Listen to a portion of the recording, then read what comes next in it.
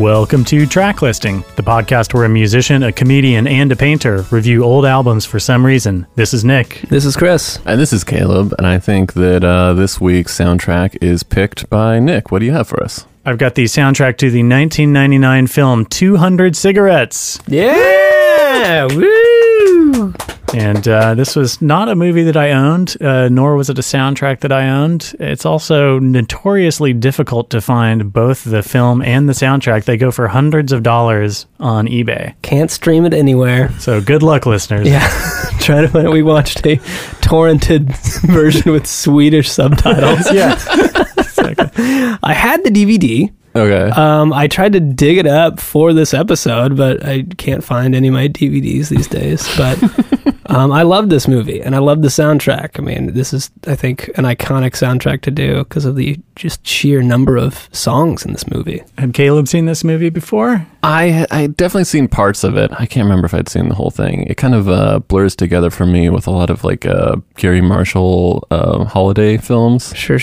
It's definitely New Year's Eve. Yeah, I think it's probably a lot better than that, but definitely in the same genre. Yeah, for those who haven't seen it, it is a series of vignettes for 1981 New Year's Eve. And it's about love, it's about relationships, it's about real life. And but they all kind of come together at one New Year's Eve party at the end. So, Nikki, let's hear the first track. Let's jump into track one. This is Nick Lowe with Cruel to Be Kind. You say your love is bona fide, but that don't coincide with the things that you do. And when I ask you to be nice, you say you gotta be cruel to be kind in the right measure. Cruel to be kind, that's a very good sign. Cruel to be kind means that I love you, baby. Gotta be cruel to be kind. Yeah, Nick Lowe. I think that I've recommended one of his tracks on an earlier episode. This is definitely his biggest hit. You know, English songwriter in the 80s. He definitely, I think he made a lot of money producing and writing songs for other people. But this was like a big breakthrough hit. Yeah, this is not the first time we've heard Cruel to Be Kind, but this is the first time we've heard the original. We heard the Letters to Cleo cover in the 10 Things I Hate About You soundtrack. that's right. It's going back a ways. Yeah. And he took the title from this for this song "Cruel to Be Kind" from Hamlet. The Shakespeare line was, "I must be cruel only to be kind. Thus bad begins and worse remains behind." This is Shakespeare. Away with words, that old William. Yeah, the song is playing when we're introduced to Ben Affleck, the cute wannabe cocktail bartender. Yeah, very young Ben Affleck. Yeah, little babyface Ben Affleck, and the first introduction to Casey Affleck, I guess, in the big acting world. Yeah, so this film, it takes place, I guess, all of it takes place in the East Village. And I guess 1981, none of us were alive yet. But it seems very familiar to me. A lot of like the Lower East Side kind of dive bar culture doesn't seem to have changed that much. And it definitely made me nostalgic. It's nostalgic, but it was also made, so it was made in 1999. Yeah. So it's like a 1999 version of a 1981. So you're like, it's like two levels of disconnected. Because I lived in the East Village in like 2015. Yeah. So it's like 16 years after this. And I'm like, it's changed a lot since I've been there. And they're trying to make it seem like very changed in 1981 times, you know? So there's this double layer, but it's all the dive bars. Yeah, and I definitely like Ben Affleck's character is familiar to me, like the hunky bartender that everybody's trying to screw, and then once like first of all, he shouldn't actually get off work until about 4 or 5 in the morning. Yeah, on New Year's Eve. That's All right, you get to go home. What is it? It's not even midnight. Get out of here. New Year's Eve in New York. Yeah, right. I think that there's kind of a common New York experience when you're in your 20s where you like get a crush on a bartender and then you get to meet them later and you're like, oh, Oh yeah, no. It's the you lose the aura outside the bar. You know, there was a comedian that would come through Dallas maybe twice a year, and he was always very good with the ladies. And his advice to me was, never leave the comedy club. It's like the second you leave the comedy club, nobody respects you. You're just a normal guy. Keep it all in the club. I was like, ugh. New York bartender thing is so weird. It's like they're like DJs for drinks. Caleb mentioned that Nick Lowe produced some music for other artists, and one of those artists was Elvis Costello. Yeah, we're gonna talk about that. Might later. hear from a little bit later on the soundtrack. But we should maybe jump into the second track. Let's do it. This is Blondie with "In the Flesh."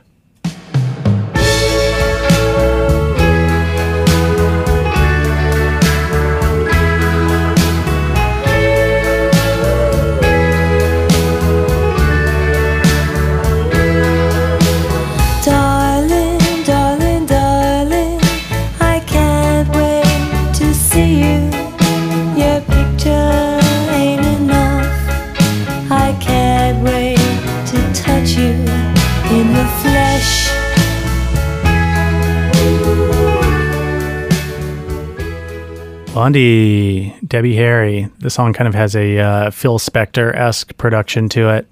Yeah, It recently just passed away. Oh, yeah. I would say R.I.P., but he was a complicated figure, as we say. Very much so.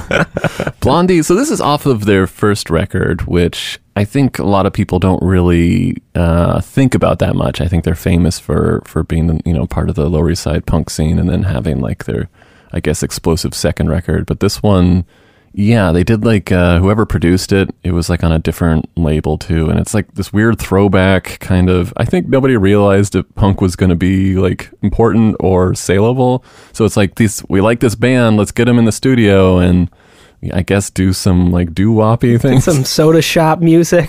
Yeah. What are the kids into these days? Yeah. It's not a bad album, but it's like, it definitely, it doesn't feel like the Blondie that we know. A little bit of a Blondie trivia for you guys. Debbie Harry was in a folk band before Blondie. Do you guys know what the name of her folk band was? I do not know. Brunetti. No? You're warm. It was Wind in the Willows, named after the children's book by Kenneth Graham. Yeah, Mr. Toad. Yes, that's right. We've got to stop eating these cookies, Mr. Toad. Yes. And I guess Debbie Harry, came up with that name. She bleached her hair blonde and was getting catcalled all around New York City and decided to go with the name Blondie. Yeah. Yeah, she's had a foray into acting herself. She was in the movie Videodrome, and it's a pretty interesting role that she plays in that. There's another movie called My Life Without Me, in which she plays the mom. It's a Canadian movie with the Spanish director. Great flick. I mean, it's this is maybe not my favorite Blondie track, but I'm really happy that Blondie's on the soundtrack because it would be hard to make a movie set in Lower East Side in 1981 and not have... Technically, I think Blondie should be coming out of every single bar. Yeah, that's true. It should just be like Song of the Winter or whatever. Yeah, this is like the CBGB era where she got popular. Yeah, I mean, we're going to hear some more from Blondie. We've got a couple more tracks. That's true. She's pretty, like, they do her justice in this movie. I think they play about 4 of her songs. Yeah, I don't know what I was thinking. Yeah, there's a shit ton of Blondie. Anyways, so it's a long soundtrack. Let's keep going. Let's get into track number 3. This is The Cars with Just What I Needed. Always knew to wear it well, and you look so fancy, I can tell.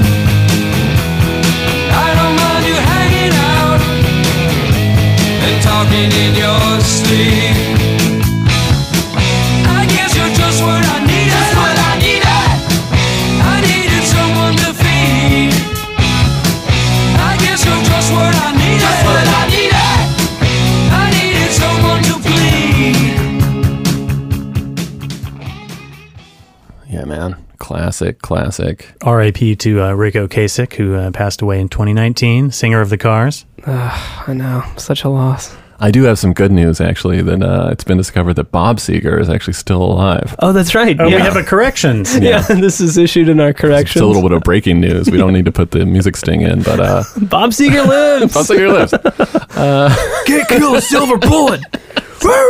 Something I noticed in this song that I hadn't caught before was the opening riff to Just What I Needed is completely stolen from the Ohio Express song Yummy, Yummy, Yummy.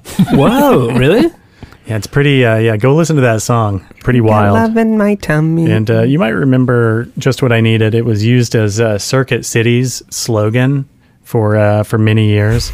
You know, the commercials, like some mom comes in and she's like, I need a digital camera now. And this song kicks in. R.I.P. Circuit City. That's right. What happened to Circuit City? No, I think Circuit City's still Corrections. Yeah, the Cars, I think we can safely say the best band ever come out of Boston. The Cars rule. I have a hook, line, sinker. Cars rule. Them. Yeah. Cars rule. Cars are awesome. This is playing when we got, some of the characters, Paul Rudd and Courtney Love, who are sort of these like friends, but maybe more. And Courtney Love is basically passed out on the bar, and it's like 9:00. And the way this movie sort of works is that it takes place in several locations, and all these characters sort of like orbit around each other. And so at one point, almost half the cast is at a certain bar, and then they'll end up in another part of the city.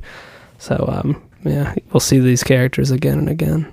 I thought Courtney Love was really good in this movie. Yeah. I thought that Paul Rudd is an actor and person that I like quite a bit. This might have been my least favorite Paul Rudd appearance I've seen in anything. This is his maybe, most unhinged Paul Rudd. Really? Which is still kind of tame. I feel so. This was 1999. He's got the sideburns, The sideburns. the pea coat with the scarf look, like the floor length pea coat with the scarf and boots. That was a look for a decade after that. Like so many, like, hey, I write in a notebook in a bar. I'm different, and I'm like, I'm jaded. Emotions. I have emotions. Like, that was. I think that ruined some young men seeing what hey, if I dress like that, I get to sleep with Courtney Love, right? That's how it works. I'll badger my friends into sex. Another random tidbit I found out about Just What I Needed was that Rick Ocasek, I guess the song wasn't really in his vocal range, and he had the bass player Ben Orr actually sing lead vocals on that track. Yeah. Really? Yeah. Well, they like switched vocals from time to time. I think their big 80s hit, is it called Drive? Boom. Oh, yeah, it's a great track. Wait, moving in stereo? Is that No. There's the one. It's like very kind of like soft rock. Like it takes you a while to even realize that it's at Doors. Or sorry, the Cars. Who's gonna drive you home? Yeah. That's not Yeah. Ocasek. That's the bass player. Which is pretty generous of Rick Ocasek. A lot of lead singers wouldn't really give up that duty to a bassist. Yeah. Just write a new song. Yeah. Just throw it in the garbage. Yeah. You will never touch a mic. Yeah. Congratulations to Ben Orr for singing vocals on that song. You guys want to get into track number 4? Let's do it. This is Harvey Danger with Save It for Later. 2 dozen other stupid reasons why we should suffer for this. Don't bother trying to explain them. Just hold my hand while I come to a decision on it. Sooner or later, your legs give way and hit the ground. Save it for later, don't run away and let me down. Sooner or later, you'll hit the deck, you'll get found out.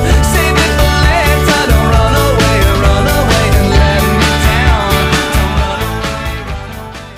All right, we've got our first cover. Our first cover, and it's not bad. It's like maybe a little bit unnecessary, especially for a film that's set in the 80s. It's a little bit of anachronistic to have a 90s cover of an 80s hits, but it fits right in because it's pretty faithful. But that's a beat, English beat, British beat. English beat, yeah. And Harvey Danger was a band that started in Seattle in the early 90s. So, it's kind of interesting to hear a band that was like at the epicenter of grunge and maybe kind of veered off a little bit and did something different. Yeah, some of you might recognize the song Harvey Danger's Flagpole Sitta. Oh, That yeah. was their biggest one.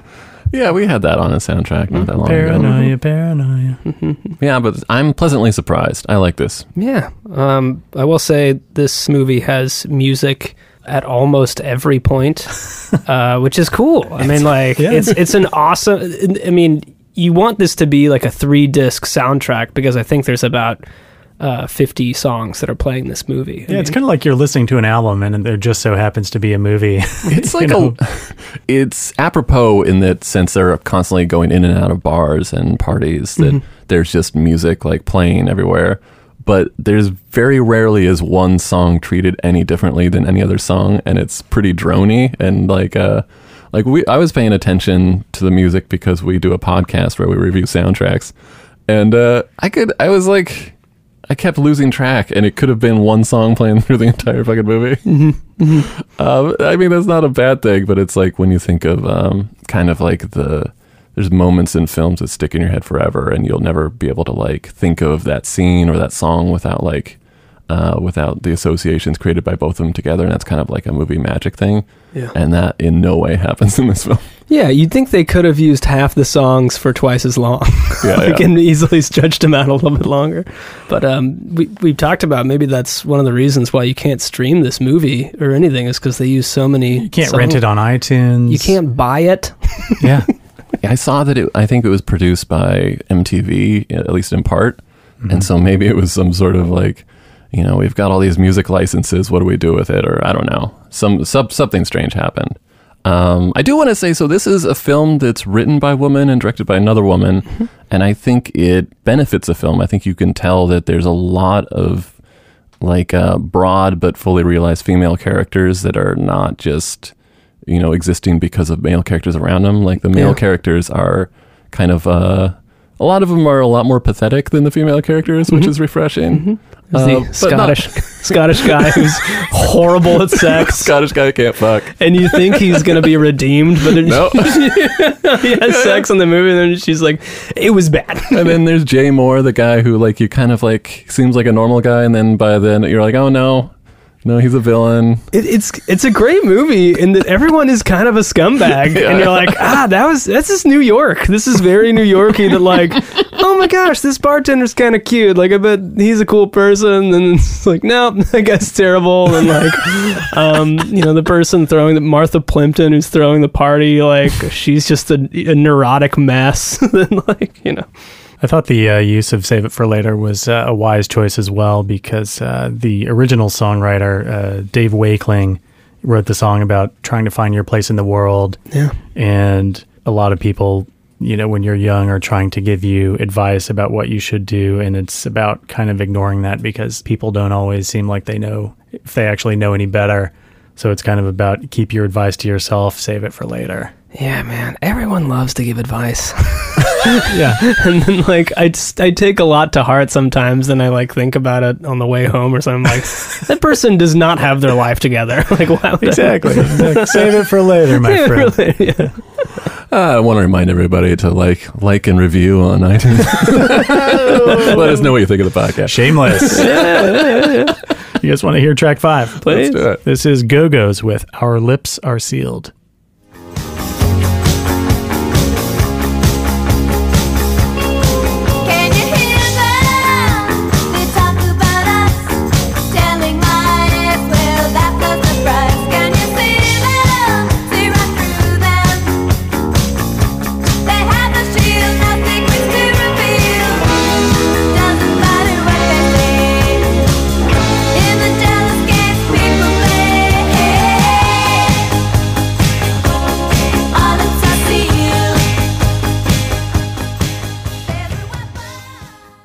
This is definitely falls for me in there's a collection of especially 80s pop hits that I kind of intellectually consider to be too kitschy to really enjoy, or I never think about like putting the record on. I think I have a copy of this album. But then whenever you hear it, you're just like, this was produced really well. This is actually a really good song. This is their first hit. Yeah, I mean, this is a huge hit. They were like, not quite a one-hit wonder, I think. Vacation, all they ever wanted. you don't think that song's kitschy? You think that song's kitschy?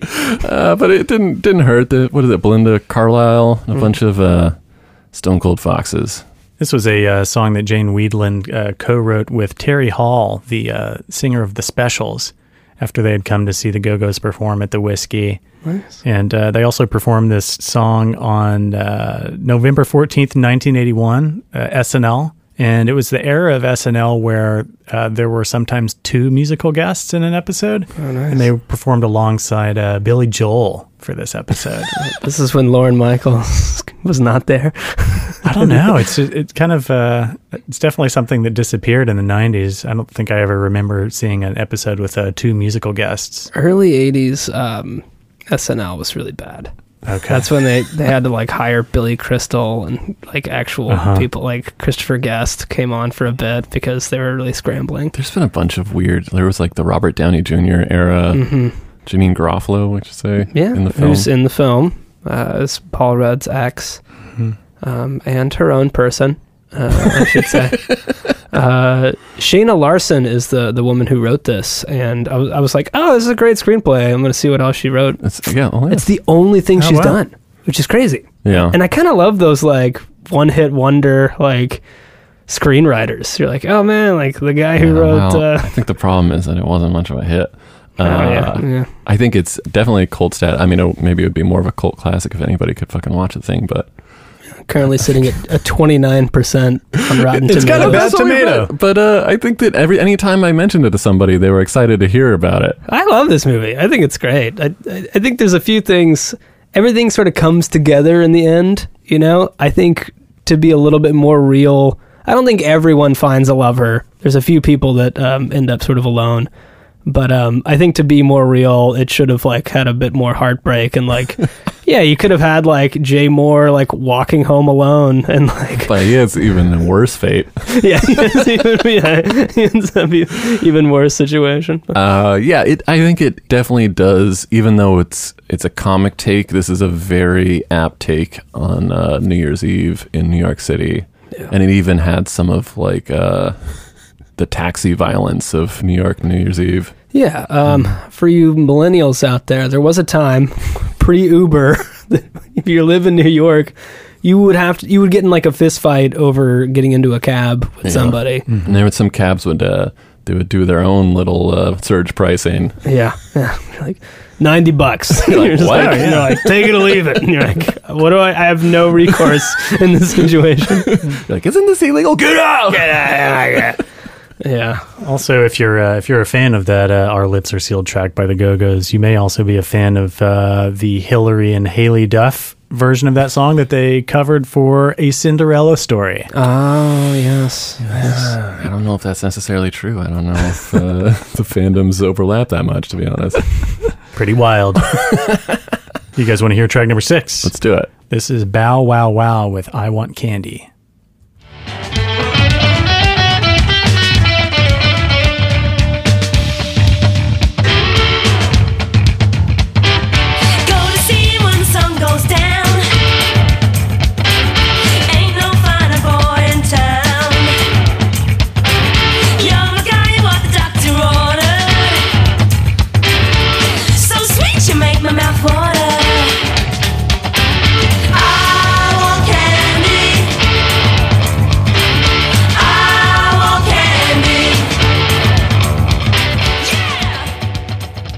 Speaking of teen pop stars covering songs on this soundtrack, this song was covered by a teen pop star whose life has recently spiraled completely out of control. Now check out his Instagram. He's doing fine. Do you guys have any guesses? It's Aaron Carter. It's Aaron Carter! Off of Aaron Carter's album, Aaron's Party, Come Get It, from the year 2000. Yeah, this is when he was still, had a bright future ahead of him. What happened to Aaron Carter exactly? Oh, man. I mean, I was famously, I had an iconic Halloween costume that was Aaron Carter. He got some interesting face tattoos, multiple in one night, which is always a great idea. Really do up the entire face in one night. Drugs. Short answer, drugs. Short answer, drugs. Yeah, his brother, Nick Carter, has a restraining order against him. Yeah, he was like tagging him on, he was like at FBI on Instagram. And he was like, Nick Carter is like a rapist or something like that. He was calling out his own brother and like, yeah. Well, dude, I was like both of you, I recently watched the Bee Gees documentary on HBO. There's kind of like a special burden on the pop star, like little brother of other pop stars. Mm-hmm. And it's like, it always seems to go pretty poorly in the end. Yeah. I mean, even if you do bestow a few hits to their name, then it goes to their head and they're like, I'm better than you. It's just bad handling. I should say that this is actually also a cover of, I think the Strangeloves in the early 60s did the song originally. Mm-hmm. I had trouble finding what the song's actually about. I read one account that it's based off of the novel Candy. It also might be based off this woman named Candy who was a dancer extra in a lot of like 60s beach movies. Yeah, maybe. I mean, it's or heroin.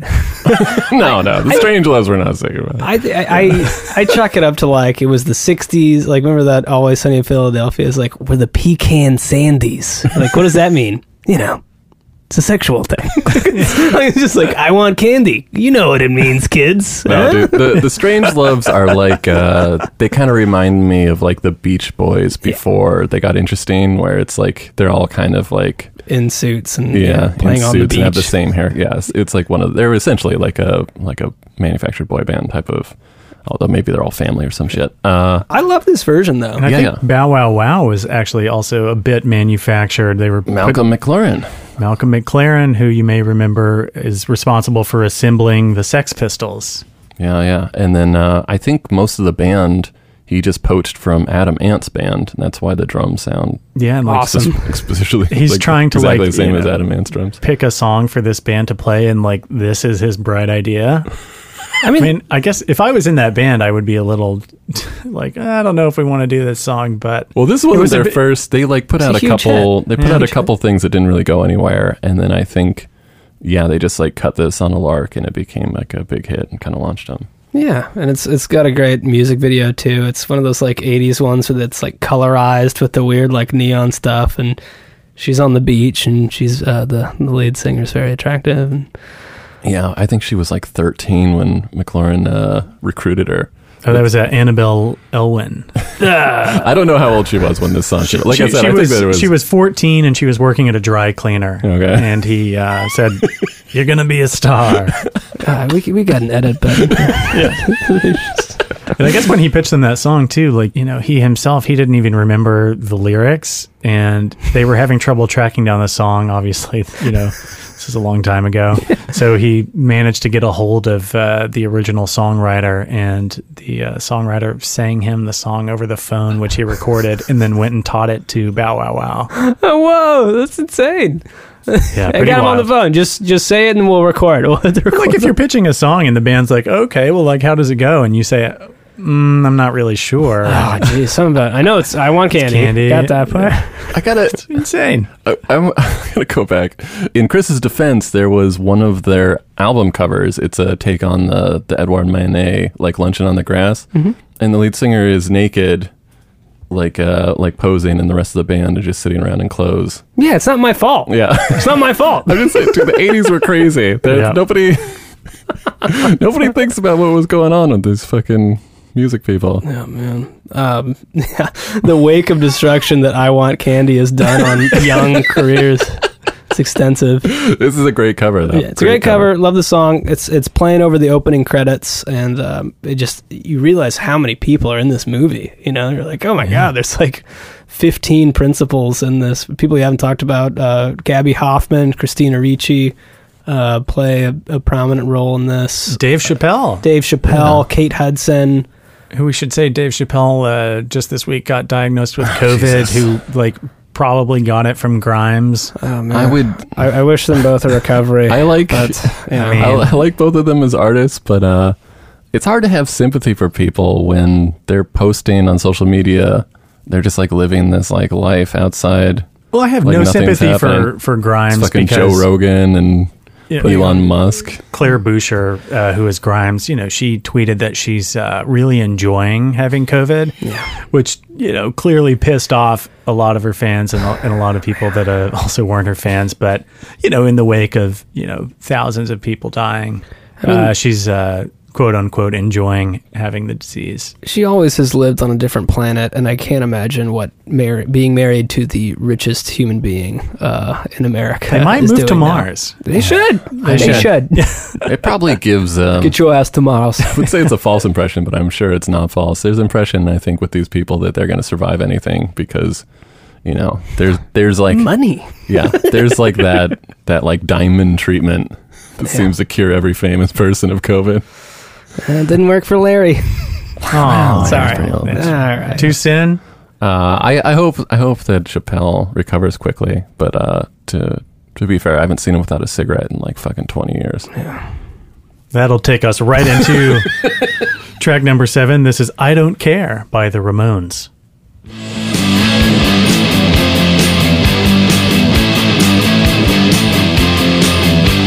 I don't care.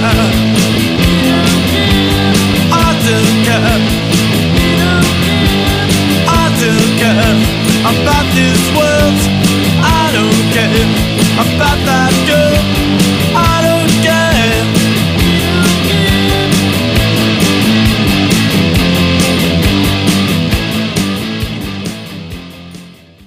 Yeah, this is actually a cut that didn't make it onto their debut album, which is kind of crazy considering that they cut that entire record in like 7 days for like $6,000.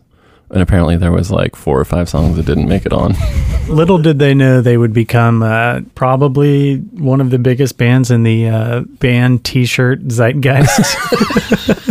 I saw a Twitter photo. This was from a few years ago, but it popped up this week. It was a tweet by Kendall Jenner. This was a tweet from like 9:30 in the morning for some reason, but it said like, I have no idea how people can listen to heavy metal music, with like the monkey emoji covering his ears, and like the photo that someone posted right underneath is of her wearing a Slayer t-shirt on stage, which I kind of want to get y'all's opinion on. How do you feel about people wearing t-shirts of bands that they, have no idea?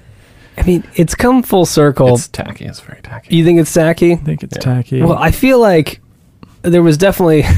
I don't want to be the guy that's like, oh, you like the Ramones? Name every Ramones song ever. Yeah. I mean, that's... Which has been like... that. Even now, that is like being overplayed. You know what I mean? But yeah, part of me feels that way, but I also feel like maybe who cares at this point, because a lot of the shirts like Joy Division and Metallica that you see around are... essentially fashion accessories these days. I think that there's a little bit of an intellectual responsibility to at least give a once-over if you're going to wear it around. Yeah. That's all I ask. You don't have to be like, this is my favorite band. It's like, I have some t-shirts that of bands that I like but don't love. That's fair. I have a question for you. If you were going to rank like the overrepresented as far as like the t-shirts that are very popular as opposed to like, I feel like Ramones is like very popular, but a lot of people have listened to Ramones. I feel like Metallica. I think that the Misfits are probably number one. Mm-hmm. Misfits. As far as, I don't think that many people actually listen. Van Halen is another big one. I think AC/DC. Joy Division has to be up there. I feel like I've seen it, and I hate to sound like this, but I feel like a lot of like influencery women wear like AC/DC, Metallica, Aerosmith shirts, and I'm like, I don't think you've listened to those bands. Actually, I think I might correct myself. I think probably the band that sold the most t-shirts is probably Kiss. But they've also got action figures and all kinds of crazy shit. Yeah, I don't know. But I would say stop wearing shirts of bands you don't listen to. Yeah. I don't think you have to be a huge fan of a band to own the t-shirt, but you got to be familiar. Maybe I'm being defensive because I'm guilty of this. I wore a Kenny Rogers shirt for a long time. Rest in peace. How did that work out? I wasn't the biggest Kenny Rogers fan. I did get can you name every Kenny Rogers song ever? I got that like twice. I bought that shirt for the shirt that Kenny Rogers is wearing on the shirt. Okay. Because he is wearing a polka dotted button down. And you're like, you knew you were taking photos of this. So, anyway. Yeah, now that I think of it, I have like a Surfer Blood shirt that I wear a lot because it's a take on the Joy Division shirt, but with like shark fins. Yeah, you in do the wear water. that a lot. Yeah, and I'm not like huge into Surfer Blood. I like them all right. Name 5 albums. Oh, you like music? Name every song ever. The song is playing in, I thought it was a bar, but I think it was like a biker's home or something, or like somebody's basement party. And this is sort of when Christina Ricci has started hooking up with Casey Affleck, and then switches to his name's Scarface in Half Baked, but he's got the pink hair. And then Gabby Hoffman's like, "This is crazy. I just want to go back to Ronkonkoma," whatever. And Casey Affleck's got the brick of heroin. You never really find out. We never know what it is. Yeah. We never see Tony. But Casey Affleck has to deliver a package to somebody. I think he ends up like leaving it at the party. I think they find when she's cleaning up, she's like, "What is this? Brick of It's a fucking heroin." brick of heroin." I think it is heroin. Yeah. I do like I think that there's a bit of geographical accuracy in that these poor Long Island girls keep like drifting further and further into Alphabet City, and it just keeps getting sketchier and sketchier. Yeah. One of Kelsey's friends, she used to live on Avenue B. Shout out to Jenny.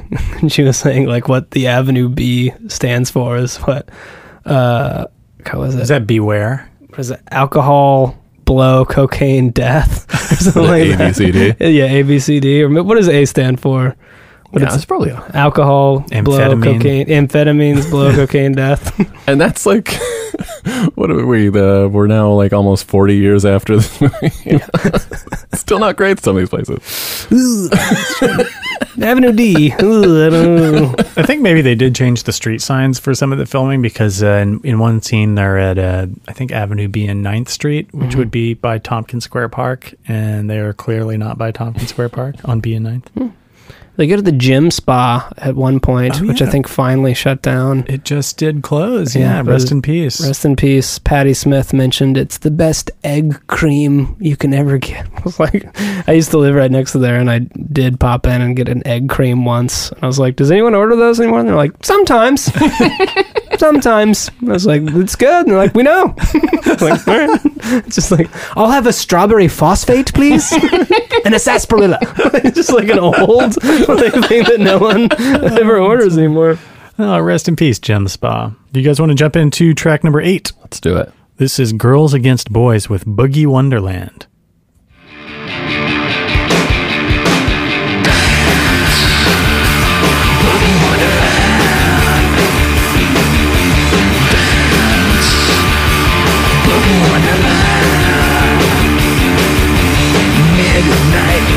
So slow when it ends too hard. So men need more than they get.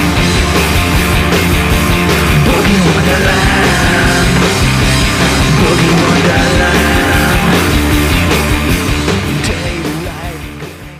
All right, we've got our third cover. It's interesting. It's not terrible. How do you guys feel about this cover? I mean, compared to the original by Earth, Wind, and Fire and The Temptations, which is just such a jam. I'm not feeling great about this cover, Well, to be honest. in defense, like, you're not going to get a better version of the actual song than Earth, Wind, and Fire did. True. And so to do it in a completely different genre, I feel like is the only way you can attempt to cover. Maybe you like the Brittany Murphy cover of the song she did for the Happy Feet soundtrack. Maybe I don't. I mean, I'm trying to put myself, if I was a 1981 punk and I heard the live house band playing, such as this This is like the Alphabet City. punk band, Yeah. I think I'd be into this. And if you can bring, if this band can bring this Earth, Wind, Fire song to a whole new generation of young men and women, I agree with it. That's all right with it. This is I should say Girls Against Boys are, I know it's like at least one person from Fugazi, maybe two. It's like a little bit of a post-hardcore DC band. I don't know what it is about DC and hardcore. I feel like DC is just like angry people in basements, but this is like a rare band with 2 bass players, which I kind of respect. Just total Spinal Tap. Where do we think the punk scene was in in the before times in New York City? Or is punk dead in New York? So I was trying to think of this club would be like, I don't know, like Duff's in Brooklyn or something. Before Shea Stadium closed, Shea Stadium, the DIY venue, there were still punk shows going on there. DBA had some punk shows back in the day, but that was again like 5-6 years ago when that closed it down. It's been dead for a while. Trash Bar used to have a good punk scene, but that's now like a an elite boxing gym. Does like St. Vitus have any? They're like a metal place, but I feel like punk acts can probably get on stage there. Maybe. I don't know. Same bouncers. How about ska? Ska will never die. We know that. Got that Somewhere ska look in your eyes, Chris. It's got to be like a Queens bar. Well, you just need more space because those you need to have a stage for at least 11 people in a brass section. Right, and doing the kicking. Yeah. Room for all those dreadlocks. And the swing dancing. You need a room lot for the trombone player has to be able to do the kicks. It's a lot of nonsense. That's why it works in the Pacific Northwest. There's space for miles. California thing. Yeah. That Boogie Wonderland song, for some reason, has been used in a lot of movies as well. That was in Roller Boogie, which I have not seen. It was also in Madagascar and Billy and Mandy's Big Boogie Adventure. Are we talking about the original version or are we talking about this version? We're talking about covers of the original. Okay. It was in Caddyshack, and it was also in the French film The Intouchables. Intouchables. The Intouchables. But yeah. Girls Against Boys, they're playing through kind of a decent chunk of this movie, and then there's like maybe 2 or 3 songs of theirs. Mm-hmm. Yeah, they're the house band, as I mentioned. Mm-hmm. Good energy. Good energy. Yeah. That punk bar looked pretty cool. They found some great extras. A lot of mohawks, a lot of different style. There's like a dude with a top hat, and you're like, I always love like there's like a punk guy that's like a little on the fringe. Like he's a little steampunk. He's a little before his time. I don't know. I don't know if he fits in. That bar. There's a later bar that legitimately looks like pretty sketchy, or we're not sure if it's an actual bar. But this bar. It's supposed to be kind of scary, but it looks like pretty fun. I think I would enjoy that bar. Yeah, I think this was Satan's Pit. Yes. Was the name of this bar. Yeah. Satan's Pit. Yeah. Shout out. But yeah, Casey Affleck and Scarface's stomping grounds. With that eyeliner. Yeah. Casey Affleck looks great in this. I mean, I know he does corner 2 women in an alley, which is, kind of in line with his MO, I guess. But, You guys want to hear track number 9? Let's do it. This is Kool and the Gang with Ladies' Night.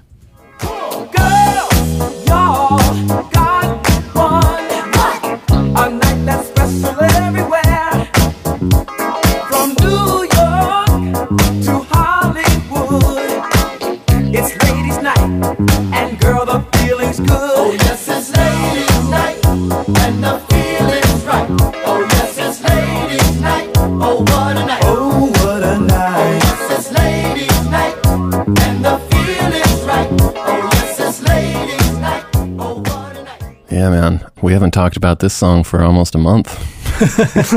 Good stuff. Great stuff, yeah. Heard it on the Undercover Brothers soundtrack. Yeah. Which connection to Dave Chappelle, who we hear it in his little, like, whatever kind of cab operation he's running in this movie. It's like Gypsy Cab. He's not receiving payment.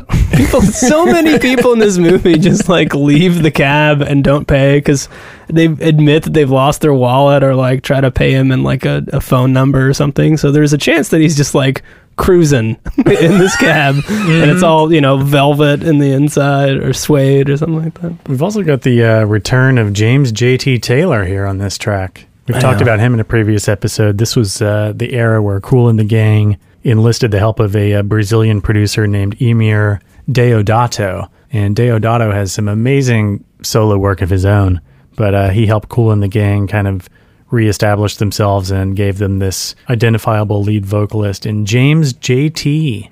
Taylor. Not sure what the JT stands for. Jonathan Taylor. Jonathan. Yeah, James Jonathan Taylor Taylor. James Taylor Taylor.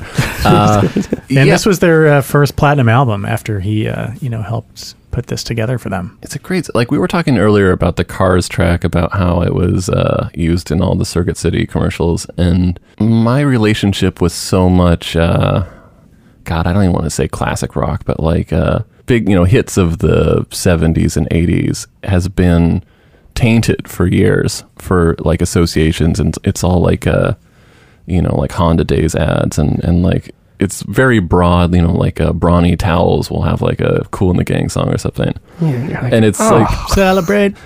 Yeah, and I think it ruined a lot of music for me for a long time until kind of network television died off as far as my experience. Like I just don't see that many commercials anymore. Mm-hmm. And so now I'm finally getting back to be able to like listen to music without some like cheesy associations.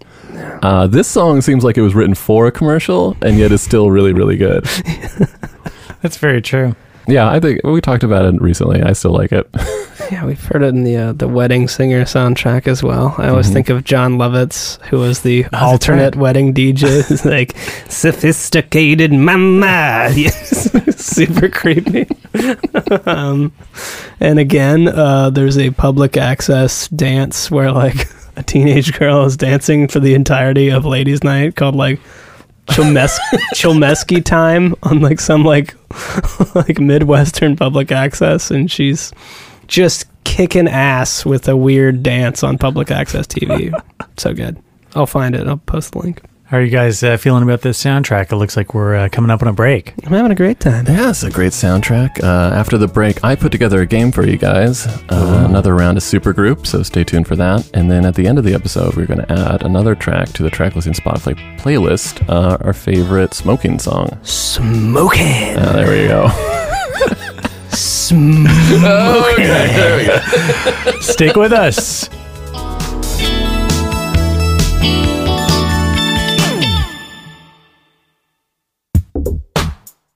Thank you to everyone for listening to Track Listing Podcast. It's 2021. We got a lot of great soundtracks for you guys. You can also find us on a variety of social media platforms. Oh, you sure can, Nick. If you want to find us on Instagram, you can reach out at Track Listing Podcast. That's right, Caleb. And you can also find us on Twitter at Track Listing Pod. Tell your friends, tell your family about Track Listing Podcast. And we sure would appreciate it if you would rate and review us on the Apple Podcast app. That's right, Caleb. And you can also find us on chess.com at Track Listing Podcast or reddit.com at Track Listing Podcast. And now back to the episode. Back to the episode.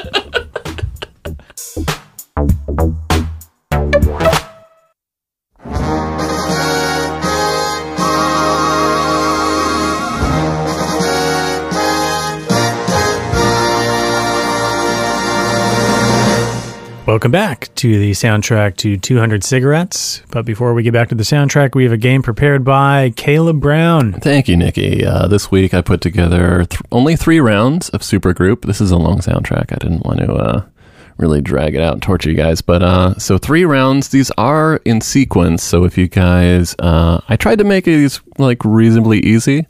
You guys might get them really quickly. But if you do get them quickly, then go ahead and try to predict the next one. So basically, for new listeners, the way this works, it's a sequence of 4 clues. One leads into the other, and you're trying to guess the 4th clue. Mm-hmm. So 4 clues connected by something, but they are... something in common, sometimes to do with artists, sometimes to do with songs, sometimes something else. Mm-hmm. But let's hear clue 1 to round 1. On a morning from a Bogart movie, in a country where they turn back time, you go strolling through the crowd like Peter Lorre contemplating a crime. The Year of the Cat. It's Year of the Cat by Al Stewart. Al Stewart, Year of the Cat. So is that... Okay, just preliminary guessing here. Is this going to be Chinese years? I don't know what comes after. Like cat, pig, rat, dragon. Years, rabbit. Months, weeks, days. Okay. Perhaps. These are good thoughts. Let's hear clue number 2. Let's hear clue 2. Pick up, and I see that my sister was already dressed. She said I'm really gonna get in my stance. Watch I make sure no one snatches my chick. Nigga, that's the mailman. Sold in the mail and put it up in my pocket. So let me hit it and land it down. Give me a cup of boat tag up. But ain't no bucket ride that read up. Hop on the 10 to the click. That's Bone Thugs and Harmony. Any idea on the idea on the song? What's the first of the month? I think that's first of the month. That's when the government money comes in. First of the month, Shauna, wake up. And you looked at me like I was That was insane. There's a glitch in the Just was Matrix. like, and I was like, do I need to extrapolate? Yeah. That was First of the okay. So it month. sounds like maybe you guys. Do you guys have any idea of what's happening so far? I think we're going down from years to months to Which- weeks to days. All right. So there's 2 clues left. So give a guess what the next clue might be before we play it. It's been Bare naked ladies, 1 week. All right. Let's hear clue number 3. Chickadee China, Chinese Files with no lights on. With all our masons, I hope the smoky man's in this one like Harrison Ford. I'm getting frantic, like Stingham Pentrick, like Snickers guaranteed to satisfy. Like Kurosawa, I make mad films. Okay, I don't make films, but if I did. All right. Good job, guys. You're getting nice and warmed up. But there is one last clue. Can you guys? What is your guess for clue 4? For day. I mean, we blew right past Score and Fortnite. I guess those are. Good Day Sunshine. Today was a good day. A Day in the By Life. Ice Cube. Mm-hmm. I think today was a good day. Today was a good day. All right. Let's hear clue 4. It was a day tripper, one-way ticket, yeah. It took me so long to find out, and I found out. Good job, guys. And I was worried that maybe one of us had used that sequence before, but I don't think we have. So I did own that Bare Naked Ladies album. That was Stunt. That was 1 week off of Stunt. Yeah. It was a great song. Love the Bare Naked Ladies. all right, you guys are all warmed So up. You're Day feeling Tripper by the cocky. Beatles. Look at you guys. Round 2. Let's hear the first clue. Here's clue 1.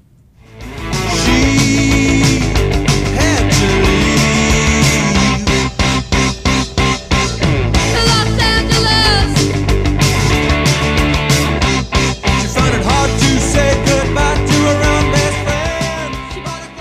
Oh, I don't think I have anything on that one. Sounds like a good track, though. I love that song. I know that song. Like Susie and the Banshees. Do you guys Is want that like to? B-52s? Do you guys want to listen to it one more time, or do you want to move on to the second clue? Let's move on and maybe we come back to it. All right, let's hear clue 2. Nothing changes on New Year's Day.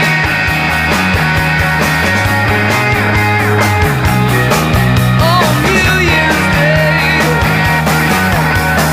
I will be with you again.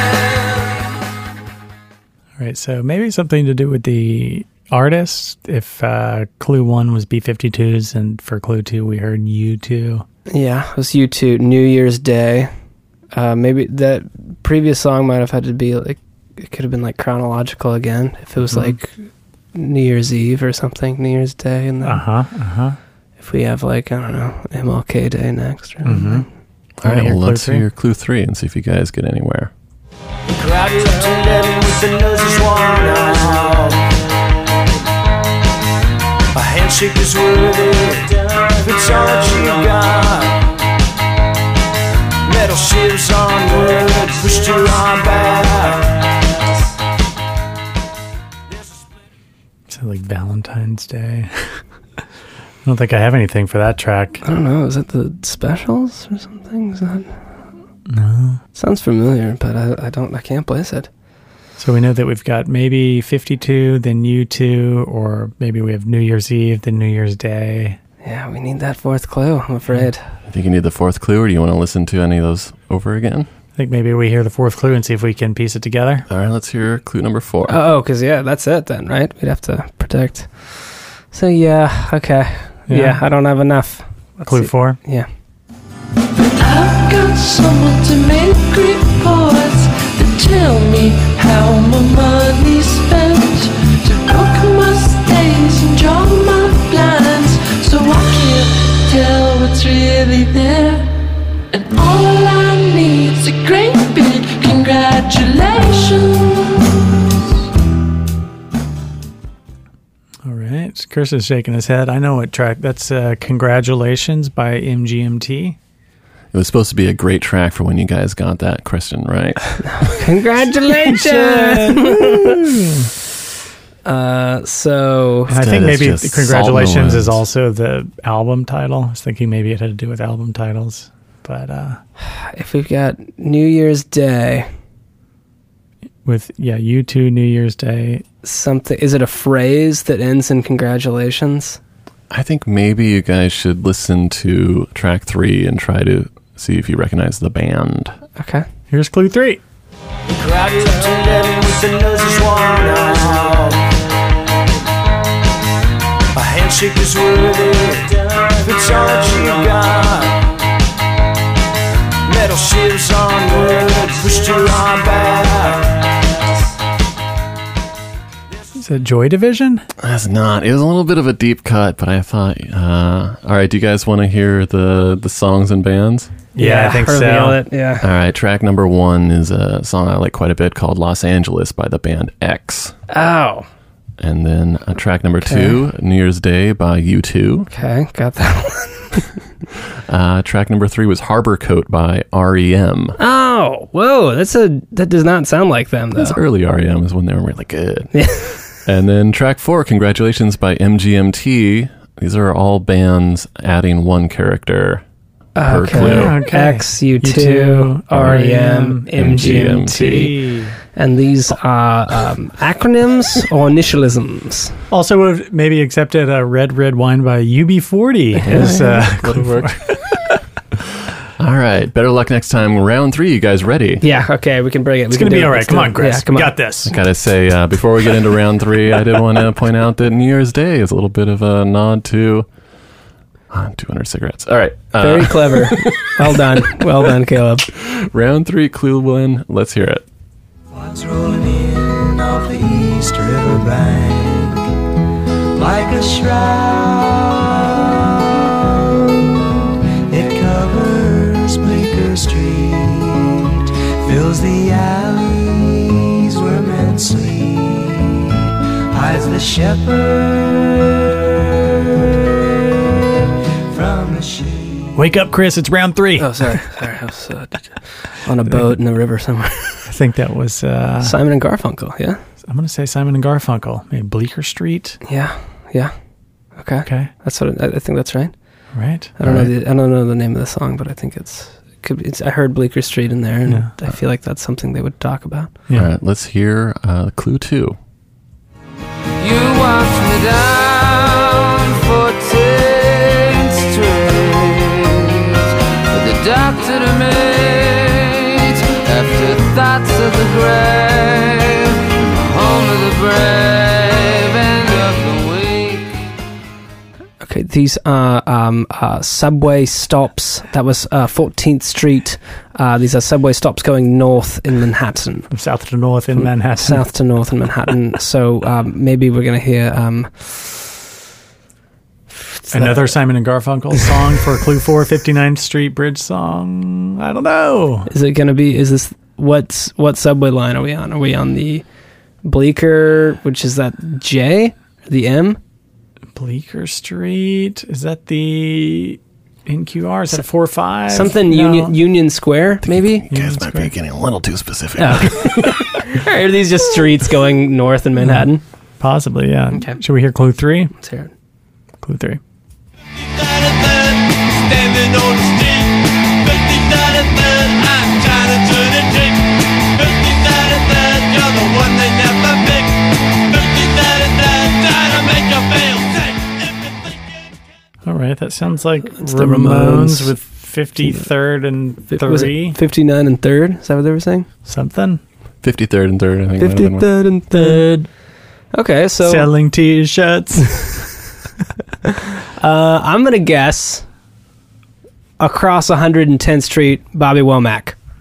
That's my guess. I like that. All I'll ride on that boat with you. These are street names in Manhattan going north. Going north. Here's clue 4.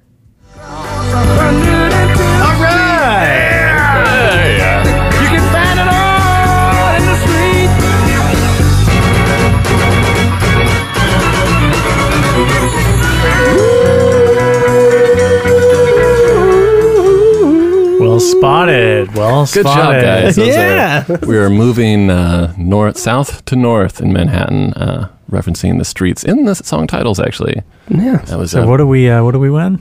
Couple slices of pizza.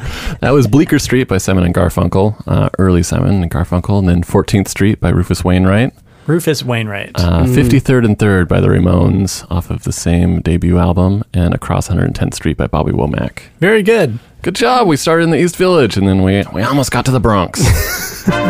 Thank you, Caleb, for another edition of Supergroup. Yeah, that was thanks for great. playing. Thank you. Yeah. All right. A little round of applause. Yeah.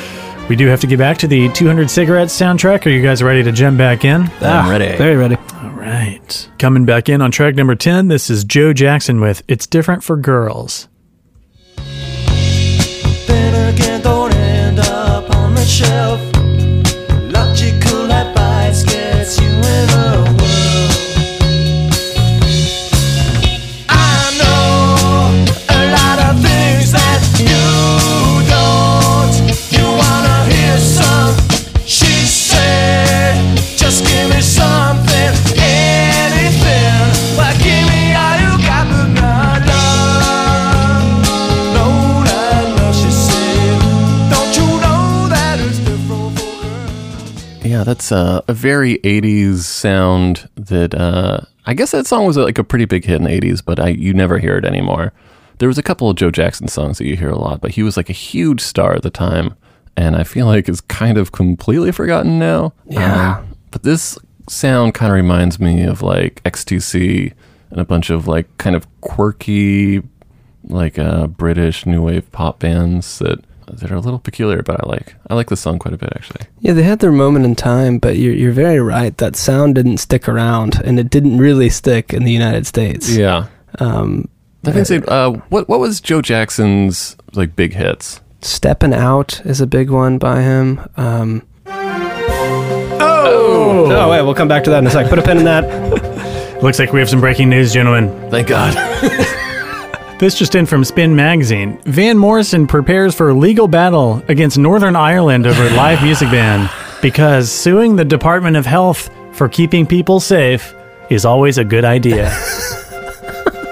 God. So Van Morrison is not a fan of the COVID-19 lockdown. He's written songs about it that we've talked about in detail on track listing, and he's put out strongly worded statements, and it seems like he's trying really hard to be the leader of the former celebrities going viral, pun intended, for doing something stupid during the pandemic. Now he is suing the Department of Health in Northern Ireland to the list of dumb anti-lockdown things that he's done. You know, I'm so ashamed of the way Americans have acted during this pandemic, but it brings me a little bit of joy to see people across the pond being just as stupid.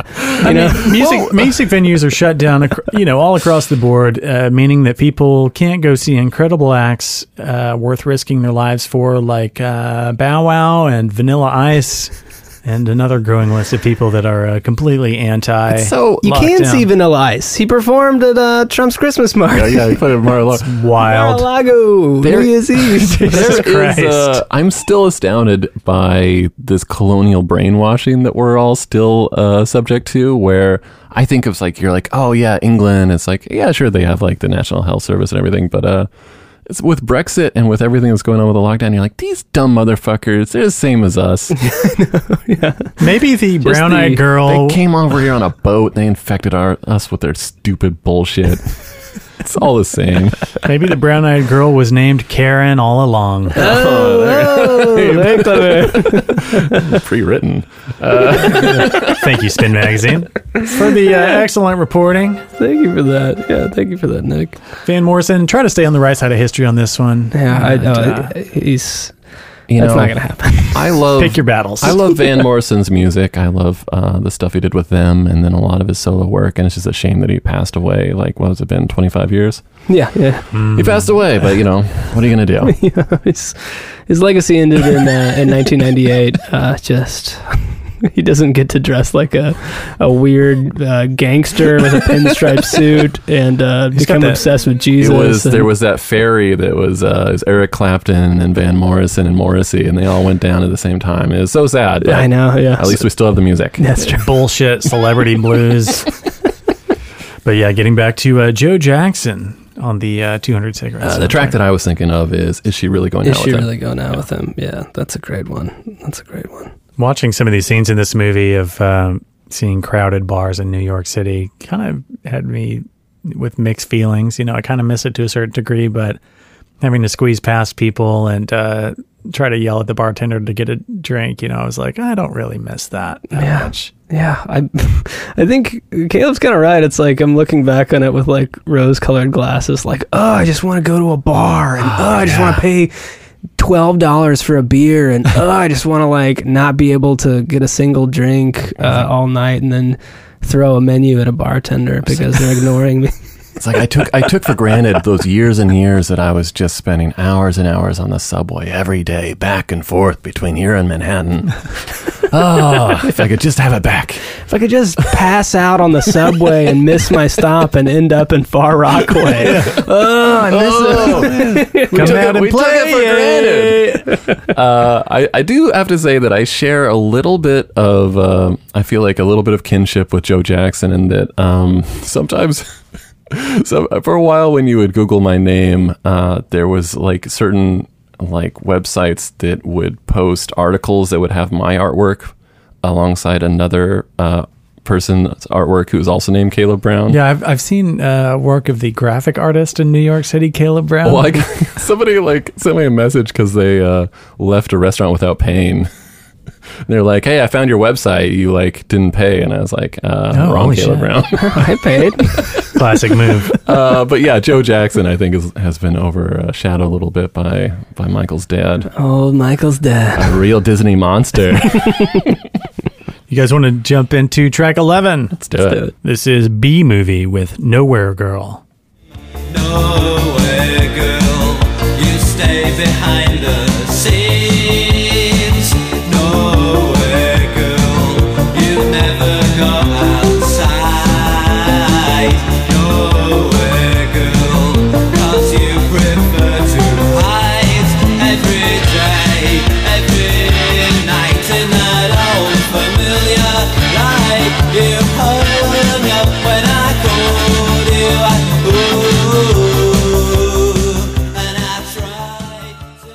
Wait, did I hear the guitar stabs in that song are like exactly the same as that Flock of Seagulls song, I Ran? Yeah. Same producer, I'm sure. This is like one of the few tracks on the soundtrack that I'm not familiar with, the song or the band. Very 80s and not that great.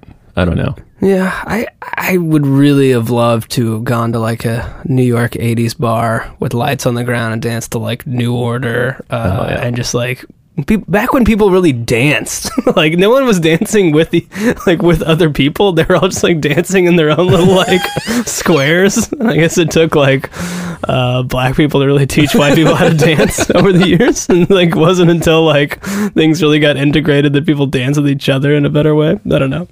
Yeah, I don't think we know too much about the band B Movie, but I do know they were signed to the same label as the Ramones, which was Sire Records, and I think had a pretty short career. But somehow, thanks to Randall Poster, the music supervisor for 200 Cigarettes, who I would say did a pretty fantastic job in assembling all this music. There's also a ton of music in the movie that didn't make it onto the soundtrack. I feel like there's like hundreds of songs in the movie, and maybe that's why the movie's so hard to find anywhere. I feel like there's a Jerry Seinfeld joke in here somewhere, but I'm too like out of it to make it. Wait, what?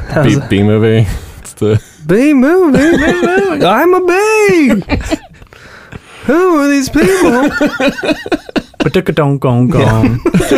Yeah, where's the joke? I just remember it's like Seinfeld like retired from public life basically for a long time, and then it was kind of like big news that he was coming back for an animated film. And then it came out later, I think, after people were like, that movie was okay. And it's like, yeah, he went in to pitch it and he just had, the joke was, the title is B Movie and it's about bees. It's a B movie. And it'll be a B movie. B minus. Like, okay, well, let's get 100 people work on this for like 3 years. Oh, man. Jerry's laughing all the way to the bank. Yeah. He's doing fine. Each time he performs at the Beacon, it's just millions of dollars. It's pretty wild. Some of the other music in this movie, there's a Grace Jones cover. Oh, nice. It is a jam, and it's got a similar vibe to this. It's a Roxy Music song. Roxy Music song. Love is a Drug. I'd never heard that version before. And Grace Jones, I know Caleb's a big fan of some of her music, but man, that song's a jam. I was like, yeah. ooh. But Yeah, she's pretty. And she's done a ton of covers too. I think that was kind of like her jam for a little bit, taking these like new wave songs and making them into like eerie dance hall versions. yeah. We've got Another One Bites the Dust by Queen is in this. Yeah. I heard like a Buzzcocks song in one of the Dicey bars. I was like, ooh, yeah. Betty Davis Eyes. Oh yeah, that's you can look at what you're supposed to.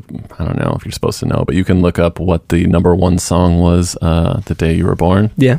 And it was Betty Davis Eyes for me. Nice. And it's a pretty good song. Yeah, it's a great song. Oh, yeah. Also, Roy Thomas Baker, who was best known for producing Bohemian Rhapsody and a bunch of other Queen music, is actually the person who produced the Cars song that we heard on the soundtrack earlier. Well, all right. Yeah, so it all connects in the soundtrack world. How are you guys feeling about track 12? This is a good one. Yeah, let's listen to it. Speaking of Roxy Music, this is Roxy Music with More Than This. I could feel at the time there was no way of knowing. Falling leaves in the night, who can say where they're blowing? As free as the wind, hopefully learning why the sea on the tide is no way turning.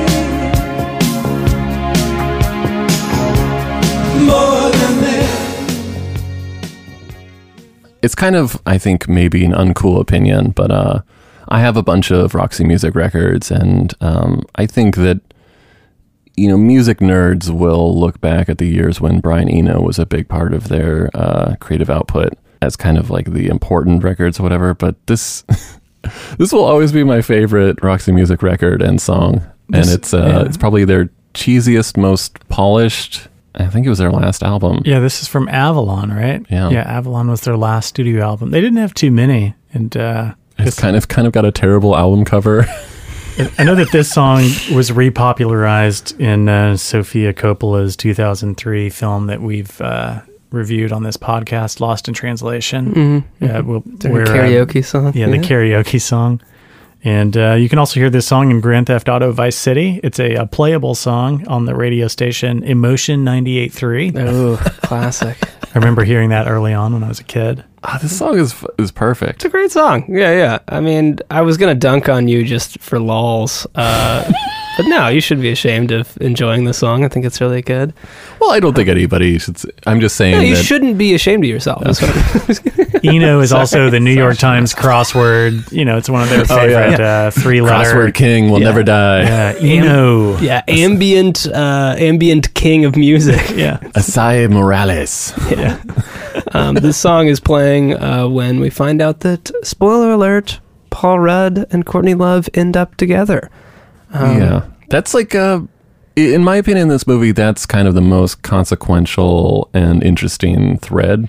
Yeah, they're basically the Rachel and Ross of the Friends world. It's like, this movie's about a lot of people, but it's really about these two, and they kind of sort of guide the direction and the emotion of the rest of the film, I think. And Dave Chappelle, the cab driver, is kind of the connective tissue between all these different characters. Yeah, he's literally connecting people by driving them. And in the end, he has, we'll talk about it, but he's the Polaroid thing, he's like, yeah, and who was this crazy broad at the party? He's kind of like the Jiminy... He's like the Jiminy Cricket of the story, except for he fucks one of the characters.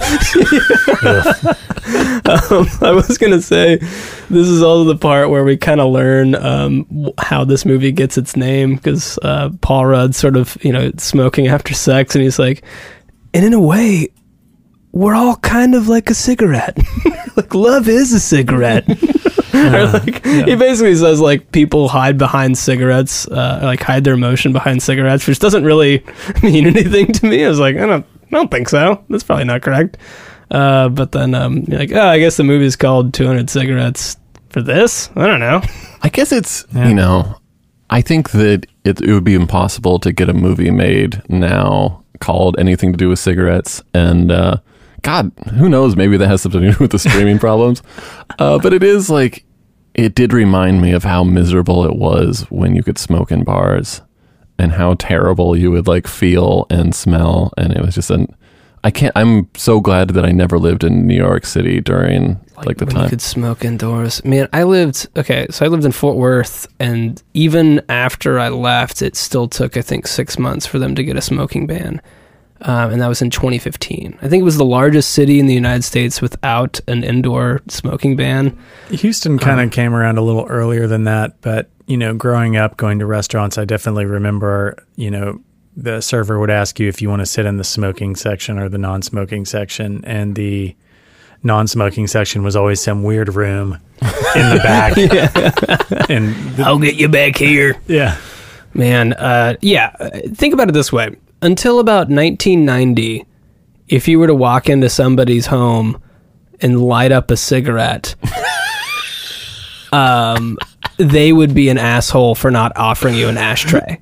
You know what I mean? That's how much it's different. Yeah, you just walk in and just like spark up and be like, yeah, and then like Nick didn't offer me an ashtray, and I was like, what am I supposed to ash on your carpet? Like, unbelievable. Dude, Texas. I remember being in Texas. I think maybe it was like the last month before they changed the law, and it was still legal to drink in a car as long as you weren't behind the wheel. I agree with that. It's like, what could go wrong, right? I think you could, like, for a while, you could drink while behind the wheel as long as the cup had a lid on it. You can still drink on a horse. That's still legal to drink while operating a horse. You guys want to hear track number 13? Let's do it. This is Dire Straits with Romeo and Juliet. You shouldn't come around here singing up at people like that. Anyway, what you gonna do about it? Juliet, the dice was loaded from the start, and I bet, and you exploded into my heart, and I forget the movie song. When you gonna realize it was just that the time was wrong? Juliet. Yeah, man, Dire Straits, hearing from them once again. We've talked about them on Empire Records. We've talked about them on Can't Hardly Wait, our first episode. Mm-hmm. And that song's also been in Hot Fuzz, and also I, Tonya, which has a great soundtrack that we should get to. It's like hilariously used in Hot Fuzz.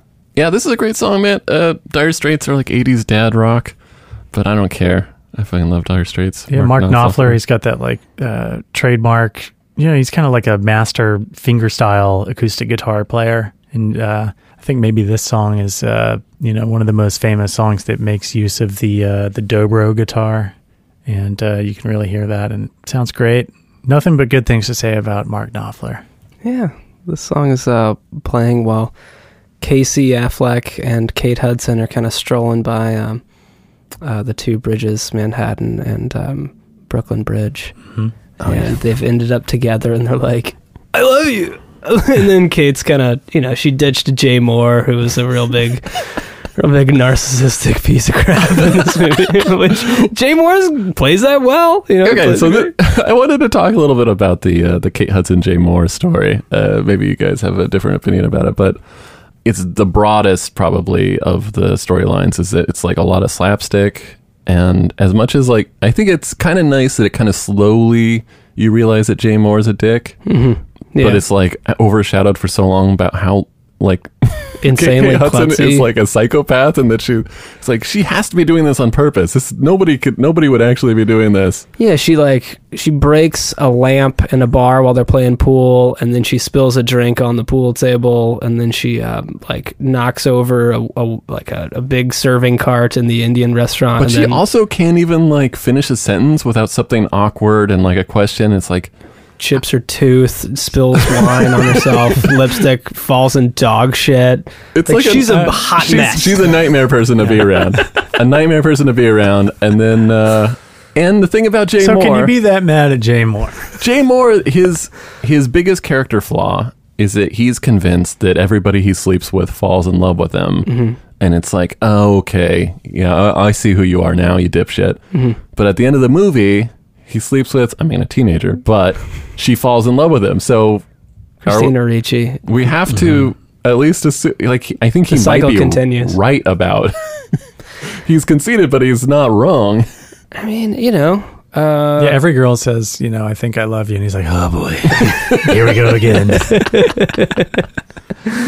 Oh, man. I think Casey and Kate end up as a pretty good couple for each other. I think they're both... Two New York dum-dums. Yeah, just hopeless romantics. Yeah, they're going to get I eaten kind of had alive. a crush on Casey Affleck in this movie. He looks great. You think so? It's great style. Got the eyeliner. He looks older than Ben, which is wild. He kind of looks like a young Billy Joe Armstrong. Okay. He's kind of got that look going. Yeah. He's probably doing what Billy Joe Armstrong was doing when he was 16. Yeah, definitely.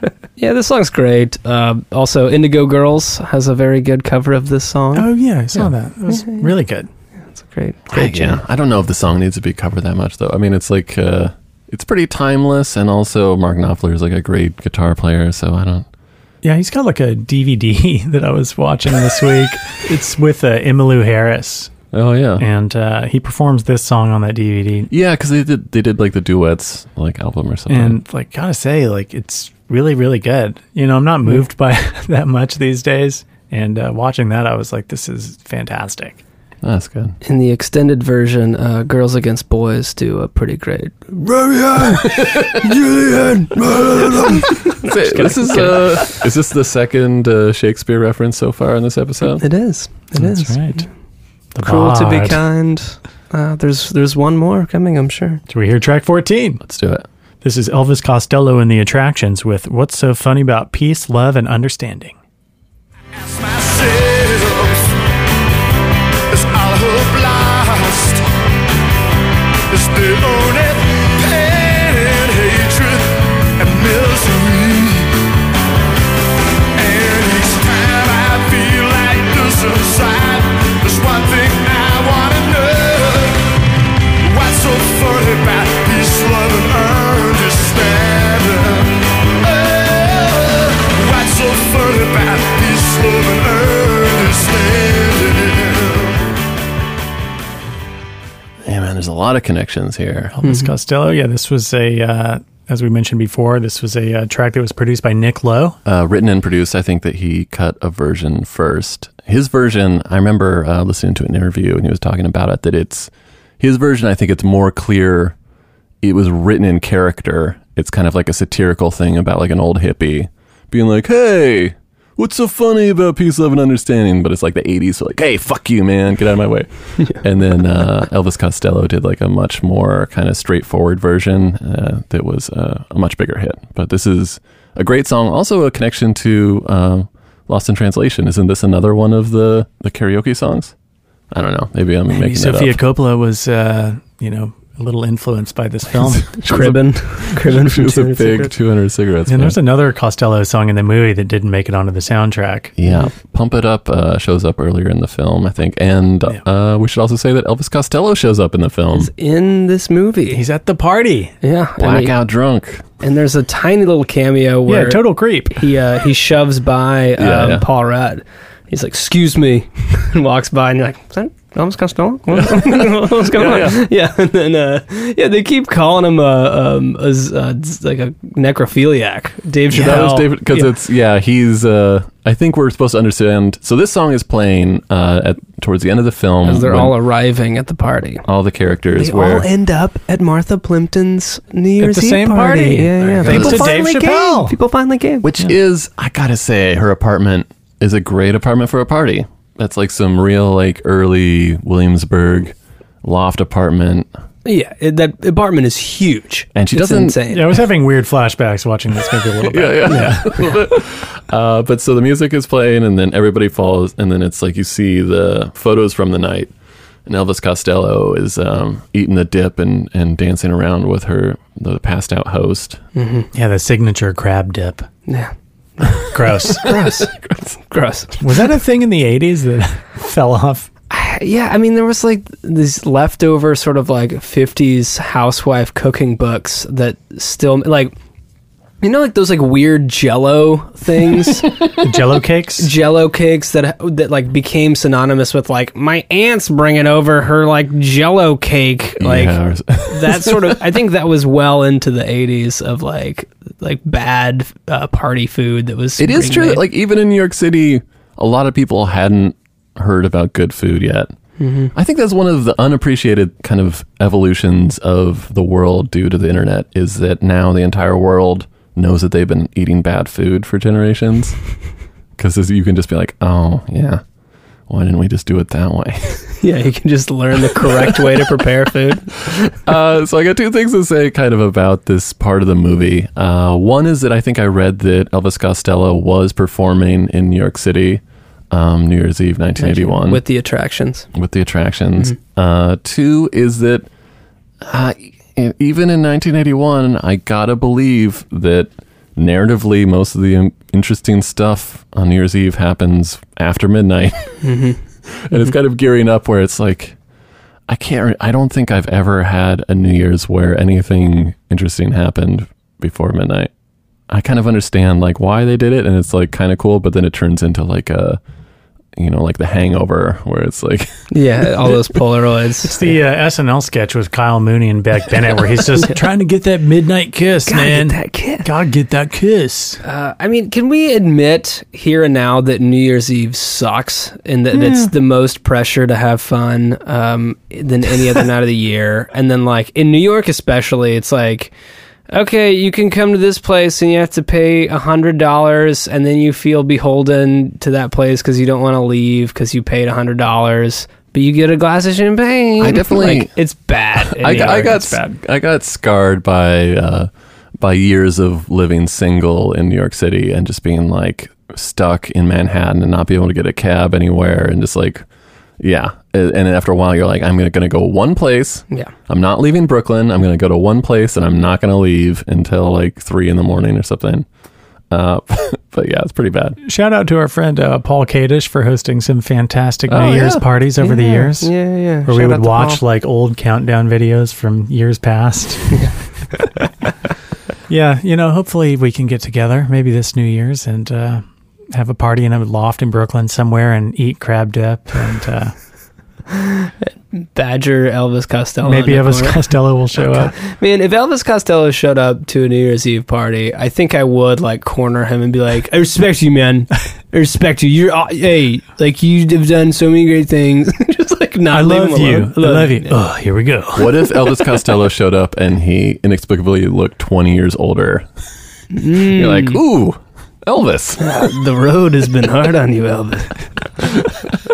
You guys want to hear track 15? Yeah, let's do it. This is the last track on the soundtrack. Surprisingly, this is Blondie featuring Coolio in the Loud All-Stars with Blondie Medley, Rapture, Maria, No Exit, the Loud All-Star Rock Remix.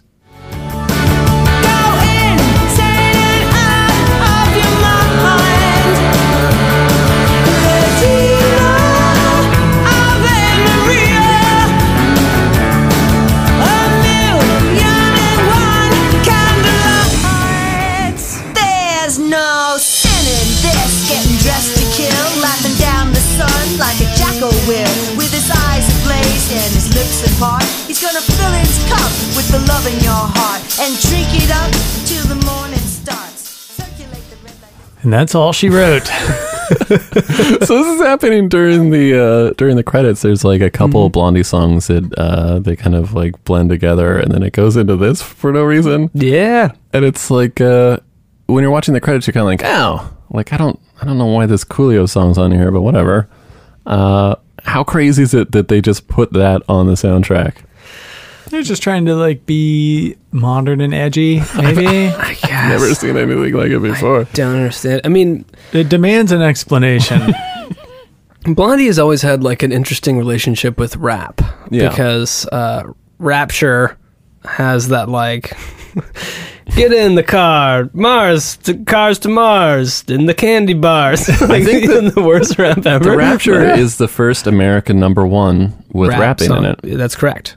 And it's one of the worst rap songs ever. But it's a great song. In a strange way, she's a rap pioneer.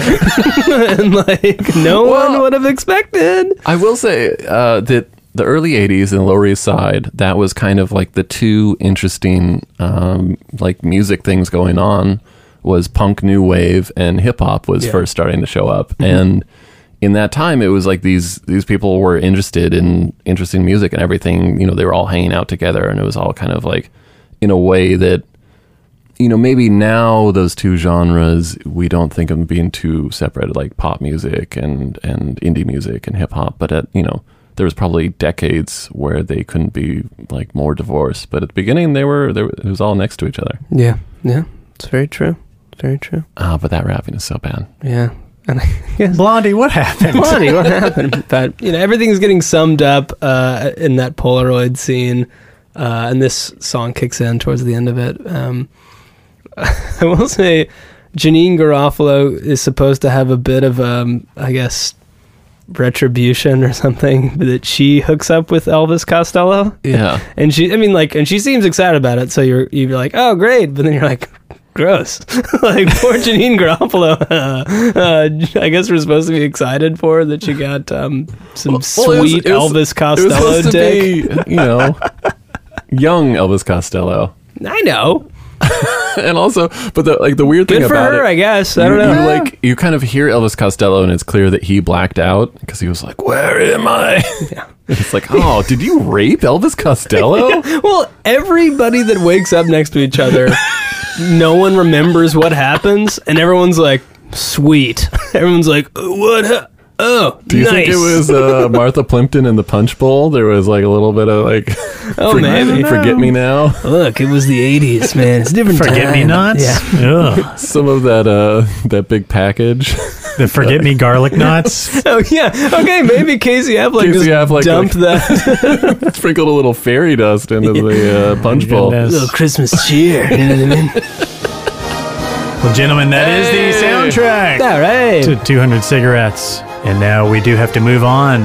We do have to rate and review.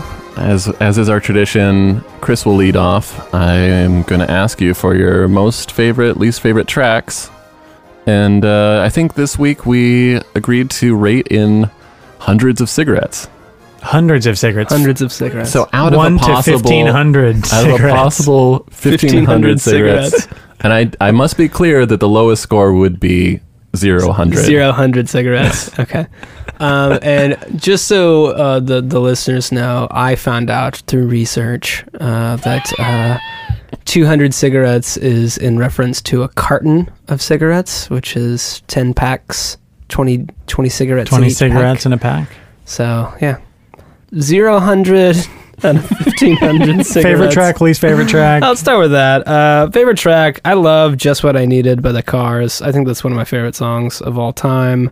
Romeo Juliet, More Than This get honorable mentions, but I still think Just What I Needed by The Cars. Least favorite track. I unfortunately have to dog on Girls Against Boys, the Boogie Wonderland. Oh, that's fair. I don't agree with it, but it's fair. Only because almost every other maybe it's different for Girls by Joe Jackson. I also just don't really care for that song. But Boogie Wonderland, you know, it's a great Earth, Wind, Fire track, and I think like just to hear it a little punked up, you're like. Get it. It also seems like it makes the least sense on this soundtrack, even though I know, I mean, you know, it was the punk place where Gabby Hoffman was freaking out. So, makes sense there. Was Gabby Hoffman Curly Sue? Was that the... No, she was in Uncle Buck. Oh, okay. Yeah, I remember she was... Uncle Buck. Well, she was that great movie. I had that movie. The Pepsi girl with Ray Charles' voice, right? No. That was the girl from Polly, which has Jay Moore in it. All connects. 0-100 cigarettes to 1,500 cigarettes. This is one of the better soundtracks I've listened to in a long time. I love this era of music. I love some of these songs on here. I'm going to give this 1,470 cigarettes. Very good. A 14.07. Okay, 14.07. Okay, all right. Very granular. Very good, Chris. Thank you, Chris. I like that you weren't quite sure on how to score that. Wait, no. 14. Excuse me. 14. I'm going to say 14. Sorry. Great job. God Great damn it. It's too late. We locked it in. It's too late. We sent it into the accountants. Nikki, how do you feel? Let's start off with favorite and least favorite track. Favorite track is such a difficult decision for me on this one. It's a toss-up between Roxy Music, More Than This, and Dire Straits' Romeo and Juliet. Both fantastic songs. I think I'm going to have to go with track number 12, Roxy Music, More Than This, as my favorite track on the soundtrack. Nice. And least favorite, it's going to have to be track number 15, Blondie featuring Coolio and the Loud All-Stars. But that's also got Maria on it. So you can't, you know what I mean? You can't sink that whole ship. It's just, what a track. And then overall, I thought the movie was great. It's unfortunate that it's so difficult to find the soundtrack and in the film anywhere. The CD and the DVD is both going for around $280 to $300 on eBay, which is pretty insane. So hopefully they figure out licensing and can bring this back to the masses, because it would, I think, definitely get a bump in popularity. And a lot of great shout outs to New York City landmarks in the movie. They go to like those two Indian restaurants on First Ave that are right next to each other. Yeah. And there's also a couple of shout outs that my lovely wife Allison pointed out to me that I didn't know about. There's shout outs to Shadow Man, the New York City street artist that was kind of a pre-Banksy. And it's kind of like these shadowy figures that he would put around, and people would be walking home in East Village and they would think that they saw a person, and it was just kind of this like shadowy pasting. Mm-hmm. And I think she was telling me that one of the only places that one is still left is at the Patagonia store on Houston, like by the bathrooms. What a sellout, man. For some reason, it's just still hanging out. And no one knows what it is. Yeah. It's just this like thing. People are like, oh, that's weird. Yeah. I thought that was a person. I think your advertisement got ripped away. But on a scale of 0, 200 to 1,500, I'm going to have to give this soundtrack 1,400 cigarettes. All right. Thank you, Nikki. Thank you, Nikki. Good. Yeah, this is a very comprehensive soundtrack. I got to ding it a little bit for these are all new wave classics. They've had they literally had 20 years to try to figure out what was the best 80s music to fit in. I think my favorite has to be More Than This. I think that just what I needed, that first Cars record is probably my favorite album that has a cut on here. But as far as just a pure song, I think that More Than This is something I still listen to all the time and love. I guess, maybe this is a little bit of a cop-out, but I gotta go Coolio No Exit for least favorite. And to be fair, it might actually drag down the other two tracks enough to... That's true. It's pretty bad. It's a net negative. Net negative. So out of a possible 1,500 cigarettes, I will give this 1,285 cigarettes. All right. Okay. It's a great compilation. Not a bunch of surprises. I think the only like new tracks would be the covers that one of them we liked and one of them Chris didn't like. So can't give it that much. Par for the course. Yeah. Anyways, before we go, we do have to add a song to the playlist. Our favorite smoking song, or one of our favorite smoking songs. Do you guys want me to lead off? Please do. All right, my track is like a little bit of a weirdo, but it's a song it's from 2014, a song that I've been listening to on and off for the past, 6-7 years, and a song I've been listening to actually lately. It's this is a guy I don't know much about. He's a French DJ and producer, goes by the name Golden Bug.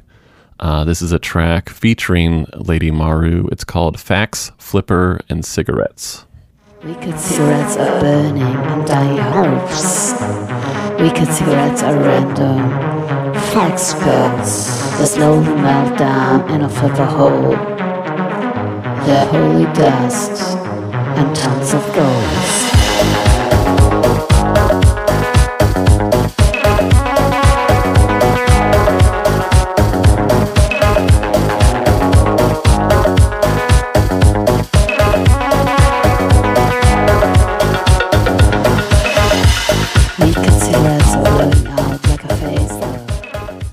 Yeah, Yeah, so it's just kind of a little bit of a weirdo electro dance track with some kind of confusing vocals on top and some psychedelic guitar. And I just find myself getting down to this song all the time.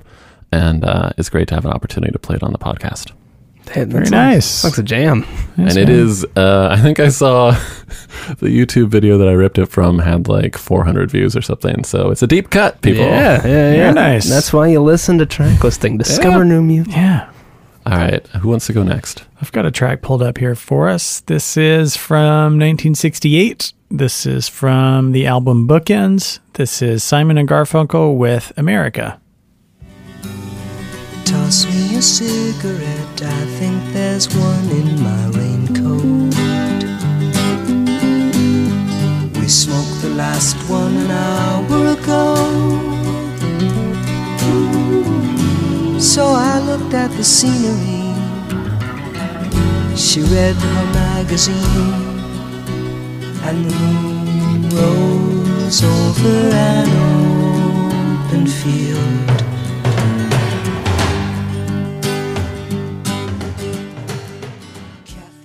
Yeah, great song. Also, the song is featured in the soundtrack to Almost Famous. Nice. Maybe we'll get to this year. And Simon and Garfunkel, talked about them earlier in the episode.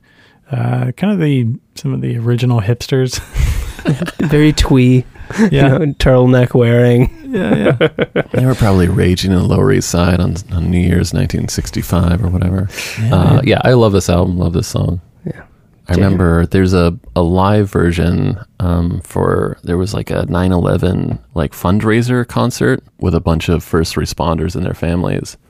And David Bowie comes out and he's got this tiny little toy piano and he's just playing, he does a cover of this with a little toy piano and it's really, really good. Nice. And a bunch of drunken firefighters. It's like, yeah. I gotta check that out. I never saw that. Nice. All right, Chris, what do you got for us? I've got a song. It's by a band, and I hope I'm saying their name right. The Rolling Stones. It's by the Rolling Stones, and I'm kind of cheating. Where there's smoke, there's fire, and this is called "Play with Fire" by the Rolling Stones. Owns a block in St. John's Wood, and your father be there with her if he only could. But don't play with me, 'cause you're playing with fire.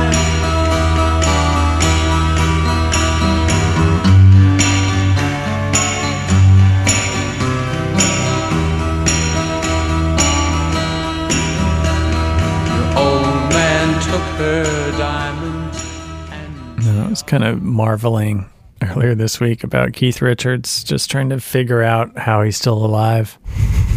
Yes.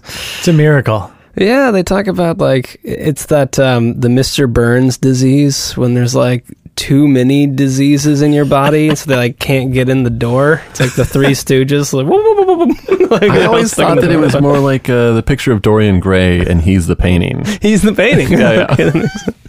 I do love this song. This is off of their fourth studio album, Out of Our Heads. And I really fell in love with this song because I saw it in a movie called Shoot the Moon. Have you guys ever seen that? I don't think I have. That sounds familiar. Diane Keaton, Albert Finney. It's 1982, so it would have come out when this movie was based. Sort of a connection there. But it's about that movie's about I guess when divorce was more of a big deal, and it's what is a woman gonna do now that she's divorced? And RoboCop's in it, Peter Weller, and he plays this song, or they play this song on the record, and he's like, "Can I kiss you, Diane Keaton?" And she's like, "No."